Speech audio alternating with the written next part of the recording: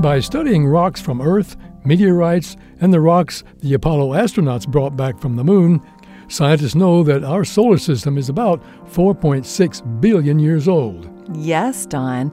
But in 2019, an international team of researchers reported that they found tiny grains of dust in a meteorite that fell in Australia in 1969 that are even older than the solar system and maybe 7 billion years old. But Yael, where could these dust grains have even come from? They came from beyond the solar system, out in the space between the stars.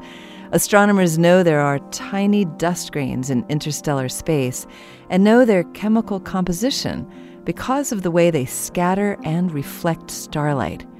The researchers recognized interstellar dust grains made of silicon carbide in the Australian meteorite from their odd abundances of isotopes. So, given that they recognized these tiny grains, how did they ever figure out their ages? It wasn't easy. Researchers usually date old rocks based on the slow decay of the radioactive elements they contain into other substances. They couldn't do that with the dust grains because their strange isotope abundances made it impossible to determine how much of the other substances to expect. Instead, they studied the effects of the grains' bombardment by high-energy cosmic rays in deep space. They surmised that this bombardment would have produced small amounts of helium and neon in the samples. The longer the grains had been exposed to space radiation, the more helium and neon there would be.